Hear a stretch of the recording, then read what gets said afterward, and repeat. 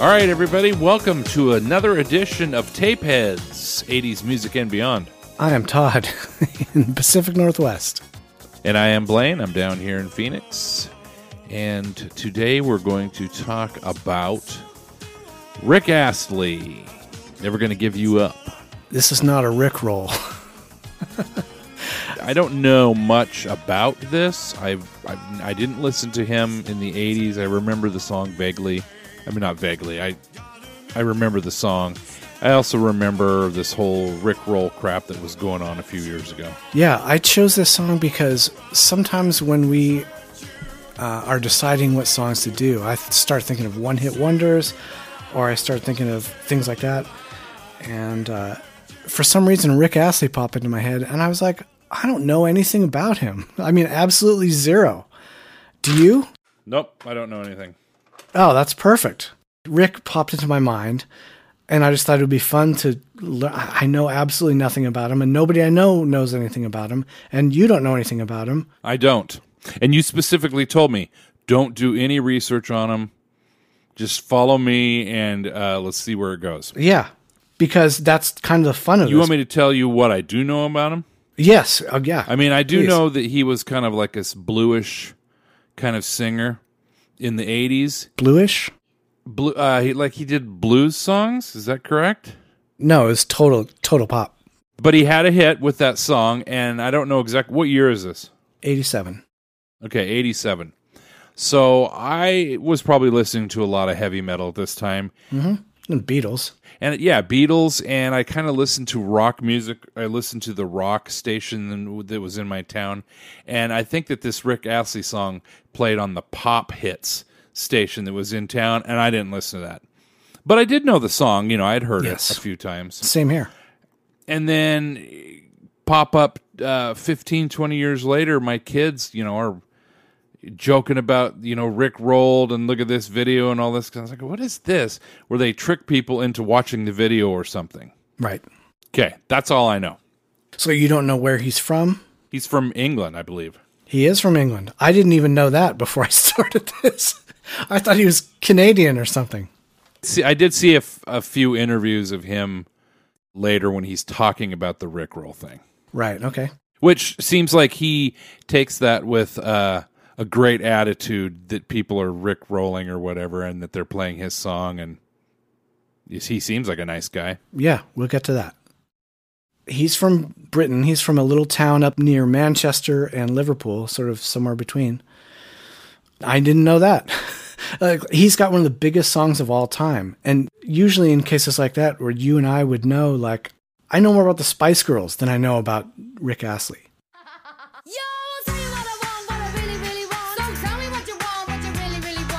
That's not something I even enjoyed, but... Well, you got your Scary Spice, your Jerry Spice, and that's all I know. Sporty and posh. Sport, yeah, and posh and sporty. I know them all. Well, what about... And do you know who Sporty is married to? Yes, you do. I bet you do. The hockey guy. No. Oh, no, soccer guy. Yeah. Soccer.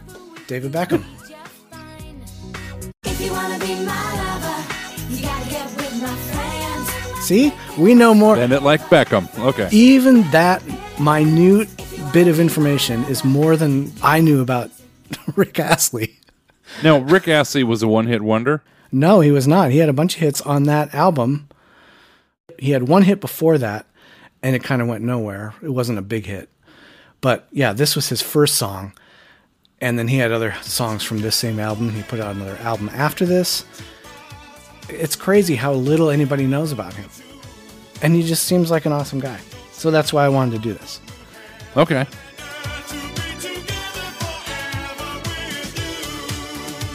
So you said you did a little bit of research about this? No, I did no research. Okay, good. I can't sing you the song, though. Never gonna give you up. Never gonna let you down. Give you up and destroy you. That's all I know. Okay.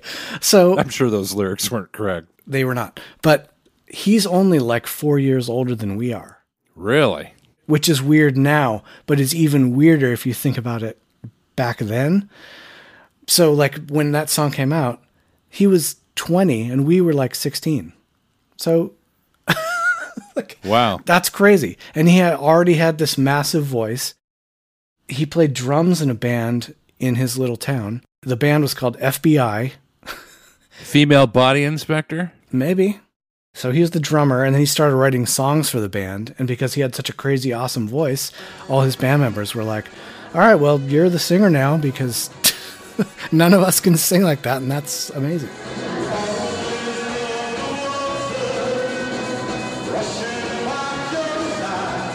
Kind of like Peter Cetera?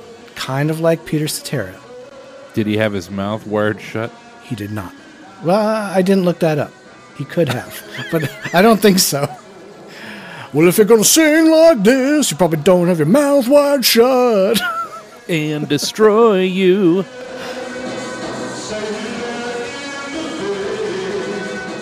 So there was a record company guy who came out to see FBI play, and he was like, yeah, I don't know about the band, but you got a really good voice. You should come down and we should do a thing together. So Rick ended up living with that guy. He's a producer in London. He moved down to London and ended up living with him for a while and being an intern in this studio. So he lived with him? No, he just lived with him. He didn't live with him. Okay. It was not that kind of relationship. It was just like, well, you can be an intern in the studio and you can learn the ropes of the music business. In some of these, when we start looking for songs to do, every once in a while you open a door and it opens to a brick wall. It just goes nowhere. It's like, well, I thought this was going to be a story. And there's no story. But in this case, this production company ended up being one of the hugest production companies in Britain. Does this sound familiar to you? I'm guessing it does not. No. Stock Aitken Waterman? No. Who? Stock Aitken Waterman. No. So, you have heard of Dead or Alive. Yes. You Spin Me Round Like a Record? That was their first #1 hit.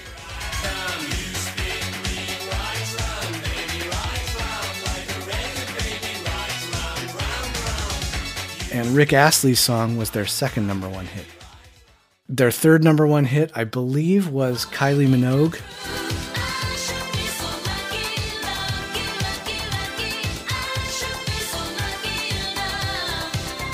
And they went on to have tons of hits.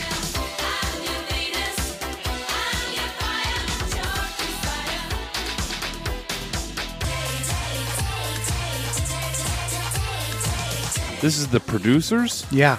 Okay. They're the ones who wrote this song and gave it to Rick. And one of the guys was the one who Rick was living with. Oh, okay. This is the original multi-track with no effects on it in its simplest, purest form. Even though it's a simple pop song, it's got a lot of layers in it. Just the little picky guitar things. All came out of this thing called the Fairlight. There's a big modular box with all the brains in it and a keyboard and an old-fashioned monitor. And also all the strings as well. And it's one of the signatures of the song, I think. And I think if it had been done by an orchestra, please forgive me, orchestras, it might not have worked. He was living with Waterman, I think. But Waterman also produced Frankie Goes to Hollywood.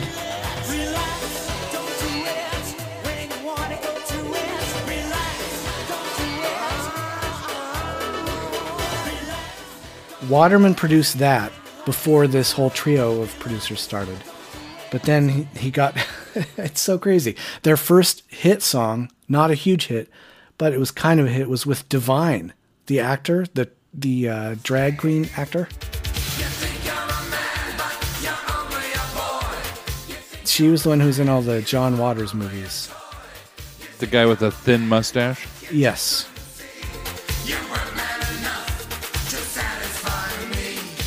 So Divine made an album with this trio, and that was their first single. Second single was You Spin Me Round, which was a massive hit. Third single was Rick Astley, another massive single. And they had so many hits all through the 80s and into the early 90s. I mean, it's crazy.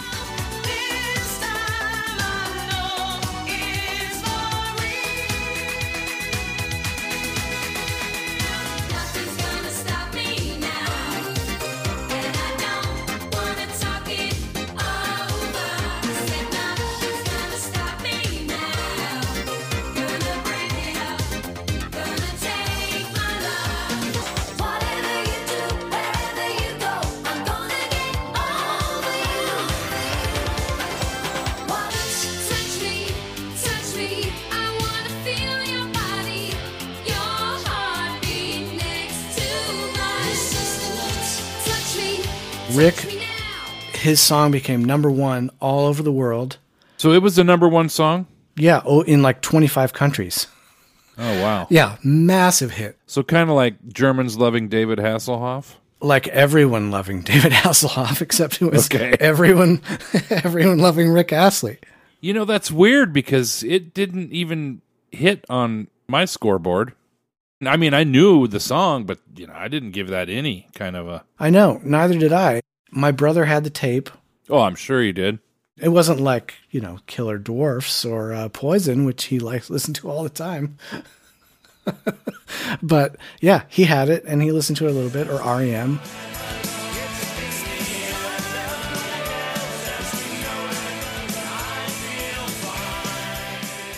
This song was a massive hit all over the world, and it propelled Rick into a huge career for the next whole bunch of years. Touring state fairs? No, like massive worldwide arenas and everywhere, and TV. Which I don't get, because how do you do that if you only have one or two hits? He had more than that. He probably had, off that album, he probably had 3 or 4 huge hits, and then he had an album after that, which he started writing his own songs instead of letting this production company write them for him. So yeah, he had all the money, he had all the fame, and that propelled him for the next 4, 5, 6 years. Wow.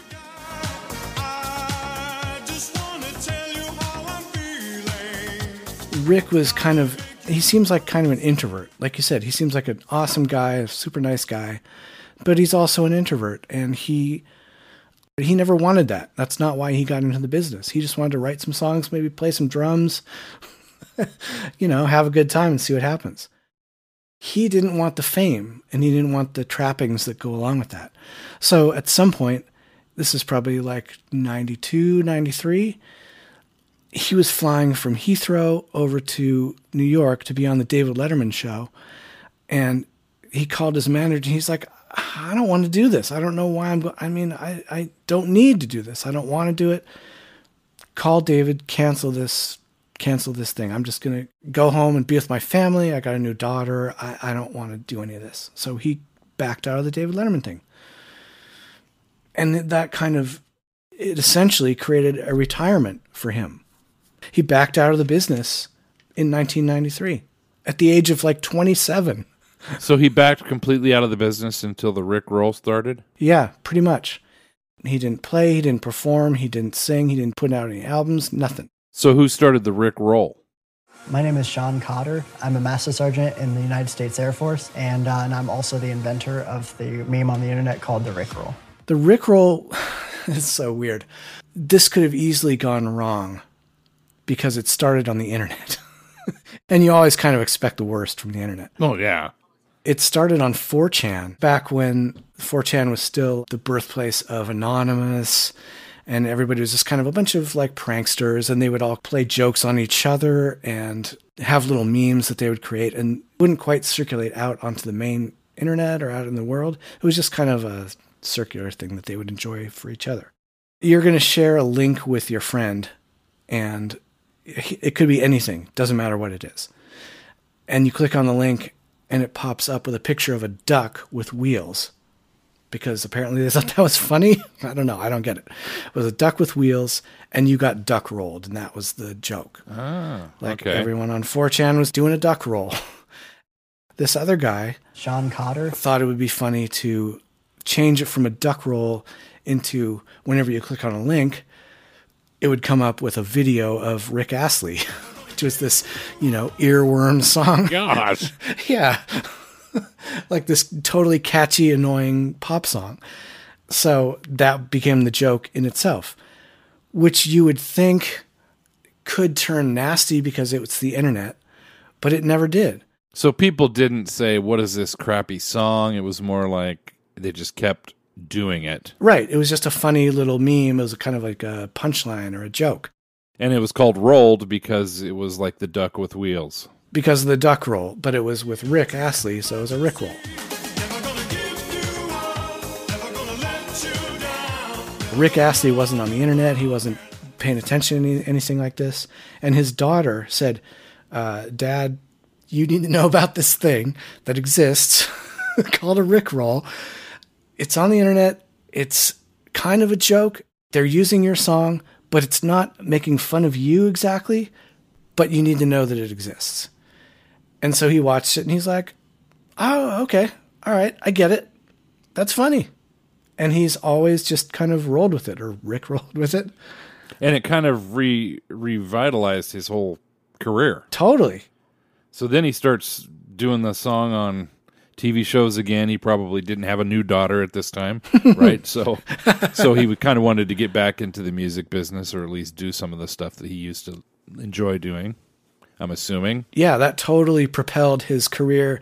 It brought that song back into the zeitgeist of the time, and it kept him sort of relevant in a way that he hadn't been. So it says he retired at 27. 1993. Wow. He also probably became a victim to the grunge and all that stuff, and hip hop. Probably, yeah. And he just probably thought, there's nothing in this for me. Like, I've had my success. I've done my part. I'm just going to bow out. Wow. Yeah, amazing. And also just the nicest guy in the world. Well, probably if he retired at 27, he didn't really have time to gain this thing where he thought he was better than other people or something like that, where it seems like a lot of musicians get. And so he probably was more friendly. He was living back in the real world for how many years? 10, 15 years?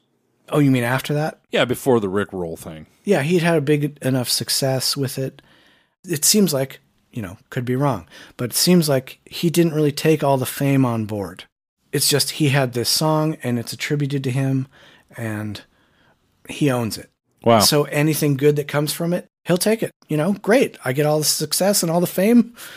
Cool. I don't have to go do anything. Great. That's a funny story. Yeah, he just seems like an awesome guy. And the whole Rickroll thing couldn't have happened to a better guy. You know what I mean? Well, maybe the singer for Poison, Bret Michaels. Yeah, it could have happened to him too. Maybe it has. It could have happened to Ricky Rocket, because he was like the ear of Van Gogh that grew. And if it is, we'll let you know about it. Because he and Kylie Minogue were... Lovers? No, actually, I don't think so. I mean, who knows? Oh, okay. But since they were sort of at the same time and from the same songwriting company, there are a lot of videos of them performing back then and also now, which are very fun. And they're just, it's just pure joy to watch them performing together. It's so great.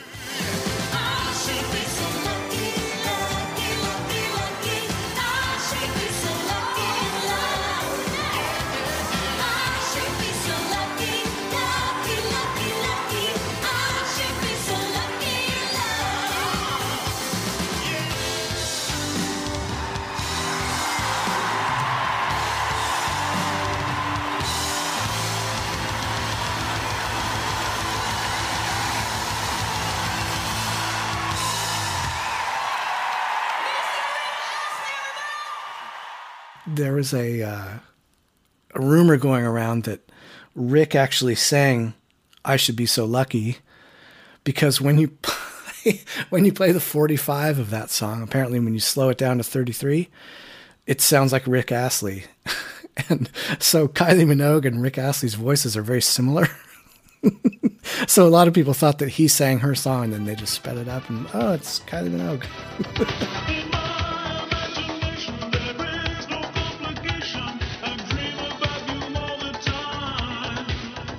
Which also reminded me of, there's a really great version of the Dolly Parton song, Jolene, slowed down from 45 to 33, and it sounds like an Elliott Smith song. It just sounds like the most haunting, beautiful thing you've ever heard.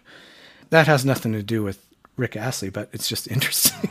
Same kind of phenomenon. So I thought I'd share that. I'll have to try that. Yeah. Well, I could post it too in our links. Or you can try it.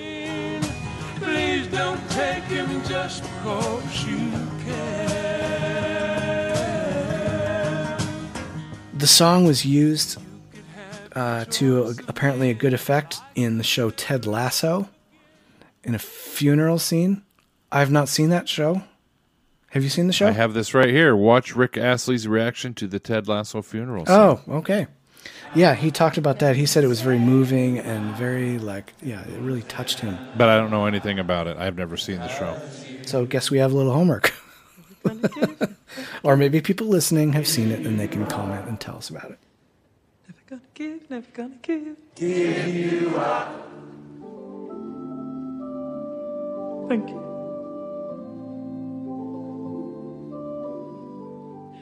Do you have a cover your ears version of this song?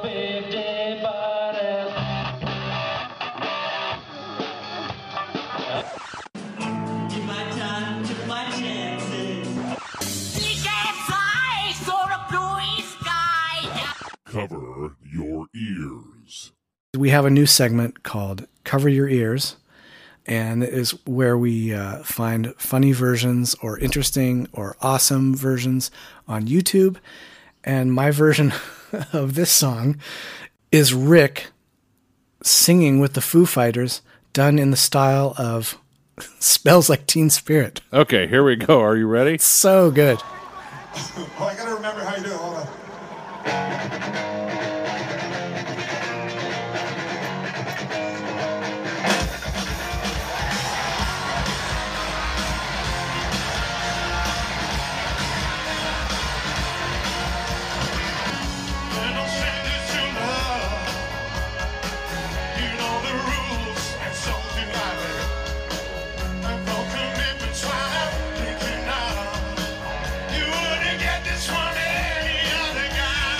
I mean, how big do you have to be to perform with the Foo Fighters and to have it rule this much?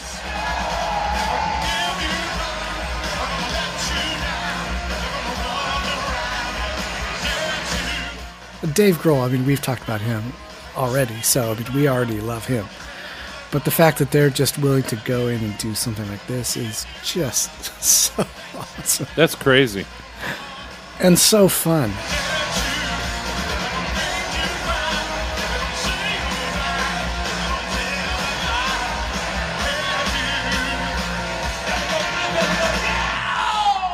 Dave Grohl's rock and roll spirit is so pure and honest, and so is Rick's. They both go into it just full force. We're owning this. This is our history. We're going for it. And I love that.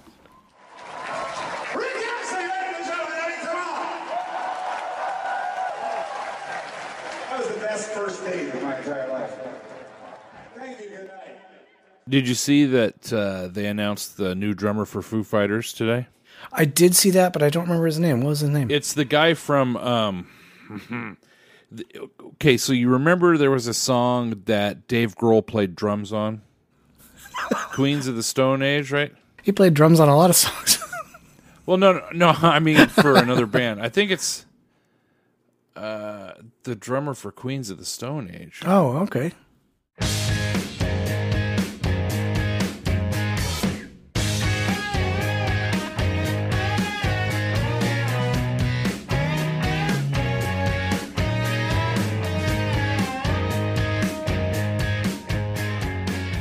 Did you see the other news today? No. Well, maybe. I don't know. Tina Turner died today. Oh, man. I didn't hear that. Yeah. Wow. We talked about her a little bit on the last show. We did. I mean, we just talked about an album she did. But Gosh. That's so I'm sad. not sure. I think she was like 84 years old or something like that. Oh, she is so good. Yeah, we got to do her on a show. Because, I mean, she deserves that. Oh, man. I didn't even know that. Yeah. Oh. 83. You're simply the best. Better than all the rest. Better than anyone. Anyone I've ever met. I'm stuck on your heart. So, what movie are we doing tonight? Tonight, we are talking about the movie Big from 1988 with Tom Hanks. I've seen that movie so many times that I didn't watch it again. I hadn't seen it since back in the day, which I don't know how that happened, but I saw it originally. I don't remember if it was in the theater or if it was with my girlfriend at the time. I don't remember, but yeah, I hadn't seen it since 1988. I have seen a Zoltar machine. Oh, really? Yes. Where? It's not like it was something amazing. They kind of revamped them after that movie. Oh, Started okay. making a bunch of them. But Okay. anyway, so Big is this movie where Tom Hanks is a little kid, and what happens where I think he can't get on a ride. Is that correct? Yeah, you have to be this tall in order to ride this ride, and he's not that tall, so the guy kicks him off. And the girl he likes, who's in his class, is there in line with him. And so it's extra humiliating for him. Okay. So he wishes that he'd be an adult. Well, he wakes up the next morning, and he is Tom Hanks all of a sudden. He's not this little kid. Well, I mean, you kind of glossed over that, but he walks over to the Zoltar machine, Make my wish. Right. puts in his quarter, and he makes a wish. I wish I were big. Seems like he should have been a little more specific, because how do you know? He could have been 8 feet tall, he could have been 400 pounds. But yeah, he wants to be big. And the Zoltar machine grants his wish.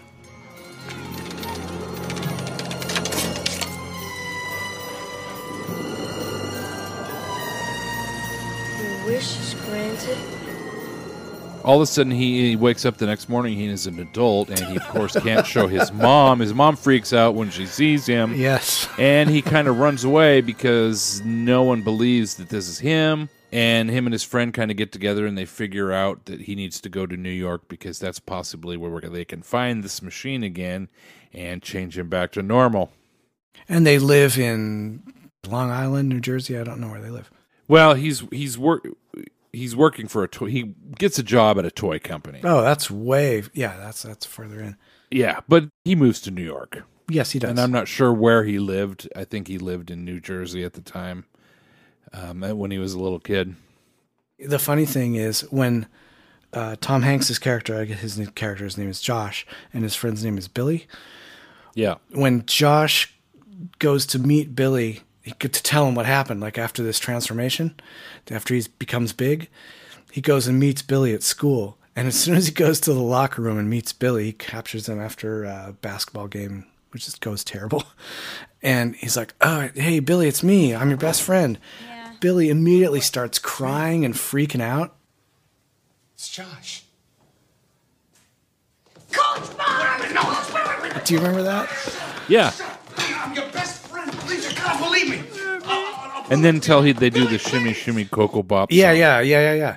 Look, I know I don't look like myself, okay? But something really strange happened, and I'm really scared. I need you to help me, my best friend. I can prove it to you. The crying and freaking out thing is kind of like, who does that? Like the kid, unless he's trauma survivor or something. Right. Like, it's crazy. Shimmy, cocoa bop, shimmy, shimmy, rock. Shimmy, shimmy, cocoa bop, shimmy, shimmy, rock. I met a girlfriend, a Triscuit. She said a Triscuit, a biscuit, ice cream, soda, pop, vanilla on the top. Ooh, Shalita, walking down the street 10 times a week. I met it, I said it, I stole my mama's credit. I'm cool, I'm hot, suck you in the stomach 3 more times. Josh? So he moves to New York, and he has to get a job because it costs money to have an apartment. Or even a crappy hotel. Yes.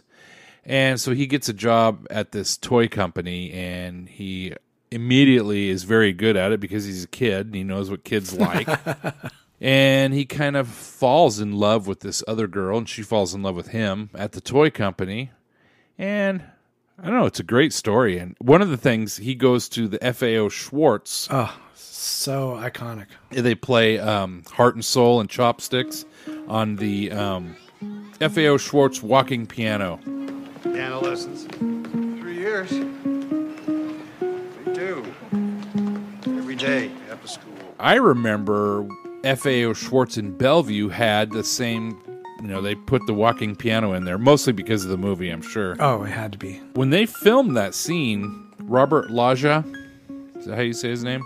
And Tom Hanks practiced this on a cardboard piano for a long time so they could get it right. And then the day that they went and shot this, they saw that there was people standing by dressed as them with the same stuff to be ready to stand in and do this scene for them if they weren't able to do it, but they were able to do it. That's just such an awesome scene, and it's just so heartfelt. Just so lovely. Chopsticks.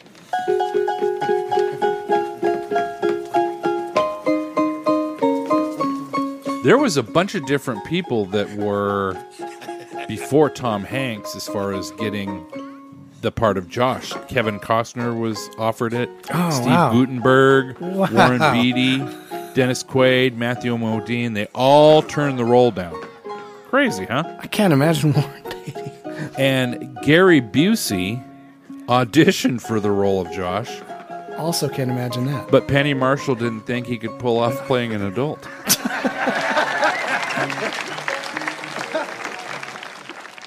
I mean, Tom Hanks is just the perfect. Tom Hanks does a beautiful job at it. He's a great actor. He's the perfect person. Yeah, there's no one who could have done that better. And the little kid who's the actor looks so much like him.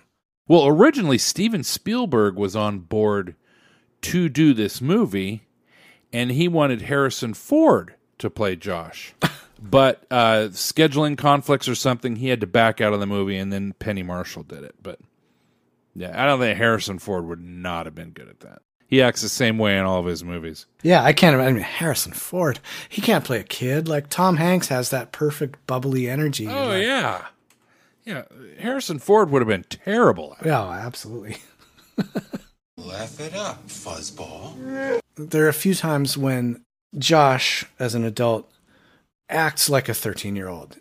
Susan, she'll say, oh, we should do this or we should do that. And Josh will act in a certain way that makes you almost feel like he's maybe autistic or, you know, on the autism spectrum or has Asperger's or something, because he doesn't respond in the usual ways. Or like when she wants to come over and spend the night at his place, he's like, oh, you mean like a sleepover? She's like, yeah. There's room enough here for two.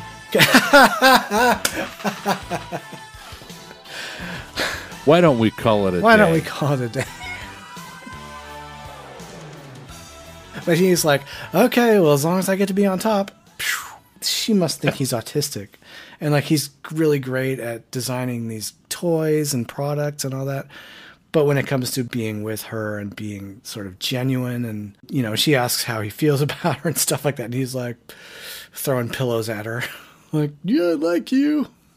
Kind of thing. It's really a heartwarming story. He falls in love with this girl, but he does return to be himself. He finds the machine. Yes. They have been looking for this machine for a while. This whole time he's working, him and his friend Billy have been looking for this machine so he can go and get himself changed back to a kid. And they finally found it, and he does come back as a kid. Yes. He's sitting in the car with her and telling her, I'm a 13-year-old kid. This can never work between us. You know, I'm sorry. And she's like, oh, maybe you should keep my number for, you know, the future. I'm sorry. No, I'll be okay. You'll be fine. 10 years, who knows? Maybe you should hold on to my number.